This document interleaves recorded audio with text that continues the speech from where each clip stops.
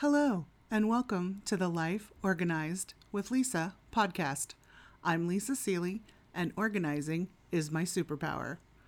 I'm a busy mom who has figured out how to do all the things and keep important things from falling through the cracks. And I'm here to give you tips, tricks, and practical advice about how to organize your entire life.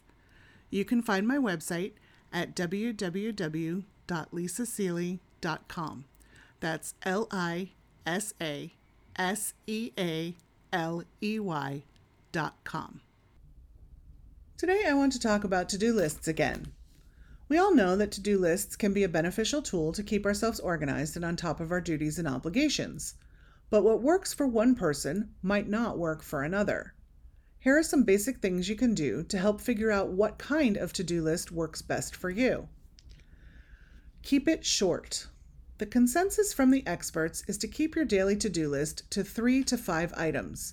This is helpful because it forces you to prioritize what you need to do and gives you a realistic timetable to work with.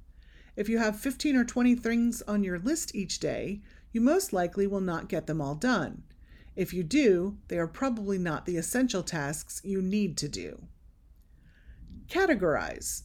If you do have 15 or 20 things to do each day, consider categorizing your tasks. For example, create a category for phone calls and list each one you need to make there.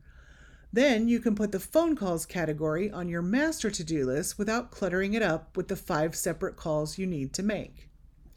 You can make categories for everything you need to do in multiples. For example, if you need to go to the grocery store, the post office, the bank, and the gas station, you can write those things down individually and put errands on your master list. Learn and understand the difference between importance and urgency. This can be tricky, but it is essential if you want to have an effective to-do list. Here are some examples. Picking up your prescriptions before the pharmacy closes in 10 minutes is urgent.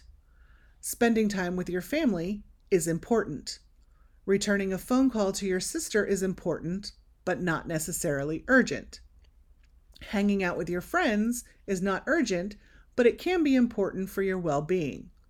Try to distinguish between urgent and important when making your daily list. Prioritize. This is similar to distinguishing between importance and urgency.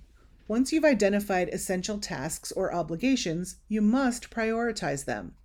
Which one do you need to complete first? Second, do the same with urgent tasks. Which one do you need to do right now?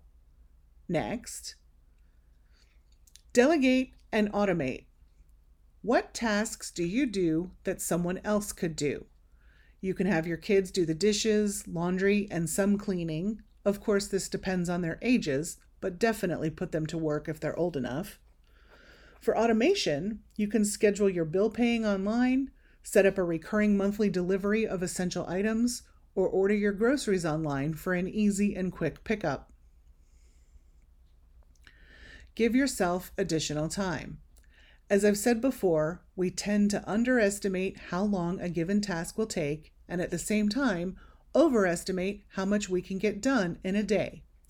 To help combat this, add 10 to 15 minutes to each task in case you run over the allotted time. If you finish early or on time, you will have that cushion to take a short break or get a head start on the next task. Expect the unexpected. Life always happens, and usually at the worst possible time. Be prepared to shuffle your to-do list to handle the crises when they come. This is when your prioritizing skills will come in very handy. That's it for this week. Thanks for listening.